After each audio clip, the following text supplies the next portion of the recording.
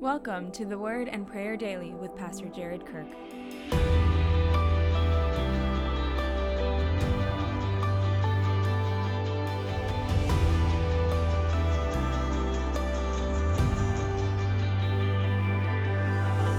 James 4:17.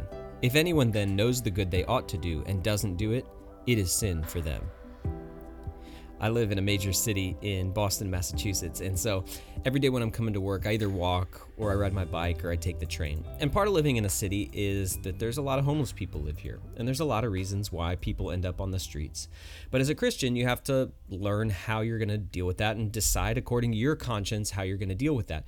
You can't help everybody, because if you did, you'd show up to work 4 hours late, you'd lose your job, and then you'd end up on the street. So you got to kind of come up with a plan for it. But one of the things you can't do is become hardened and calloused to where you don't help anyone. Living as a Christian means that sometimes you have promptings from the Holy Spirit who says, help this person, help that person over there. I remember walking into work one day and a young guy called out to me and said, I don't want any money, I'm just hungry. And it was like the Holy Spirit said to me, hey, you need to go talk to this kid. And so I went over, his name was Gage, and I walked with him and got him some breakfast and that kind of thing. We all know what it's like to be prompted by the Holy Spirit to help. And James here raises the stakes of following the lead of the Holy Spirit in our lives when he says, if you know the good you ought to do and don't do it, it is sin for you. That's such a great reminder that as Christians, we're not trying to do the bare minimum. We're not rigidly trying to cross every T and dot every I and just make sure that whatever we do, we follow the law and then nothing more than that. No, we're trying to follow God. We're trying to do good in the world. We're trying to live like Jesus. We're trying to bless as many people as possible. We're trying to make a difference and an impact for the kingdom of God in the world and in our cities. And so James here says, when you know that there's good to be done as a follower of Jesus, step into that boldly. Because if you don't, leaving that undone is sin for you. So as we pray today, I want you to think and consider, God, what is the good that you want me to do today? What is the good that the Holy Spirit has been prompting me internally, saying, hey, this is something I want you to step in, but I've been holding back on doing it. It's an encouraging word that you want me to speak. It's a financial gift you want me to give. It's a blessing of some kind that I've been holding back on, maybe because I don't want to seem foolish or awkward or whatever that is. So in our prayer time today, I want you to ask the Lord to reveal to you what is the good you ought to do it. Let's take a moment and ask God for that now.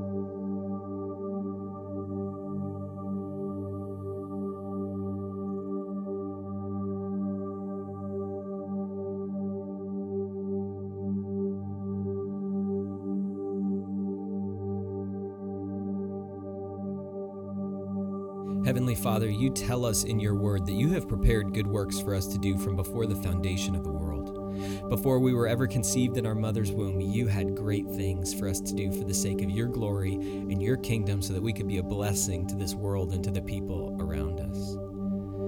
Holy Spirit, would you show us today what are the good things you want me to do? Who would you have me bless? With my words, with my deeds, with my money? God, what is the good you want me to do? And then, Heavenly Father, we pray for the courage to do it, that nothing would stand in our way, that nothing would stop us, that nothing would hold us back, that when Satan tries to plant lies in our minds saying you're going to look foolish or it's silly or they don't really need it, that we would listen to the voice of our shepherd and step into that calling that you have for us to do good. And Father, we do want to avoid sin in our lives.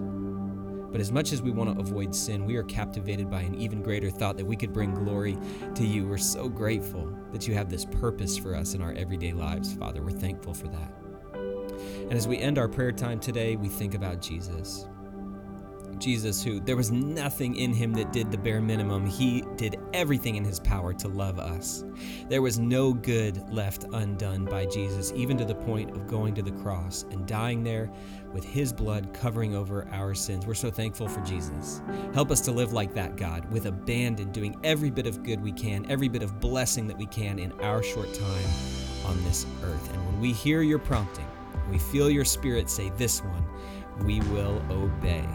We pray today in the powerful name of Jesus. Amen. If this content is helpful to you, please subscribe on Apple, Spotify, or wherever you listen to podcasts. To help get the word to even more people, please leave a review and a 5-star rating. God bless and have an amazing day.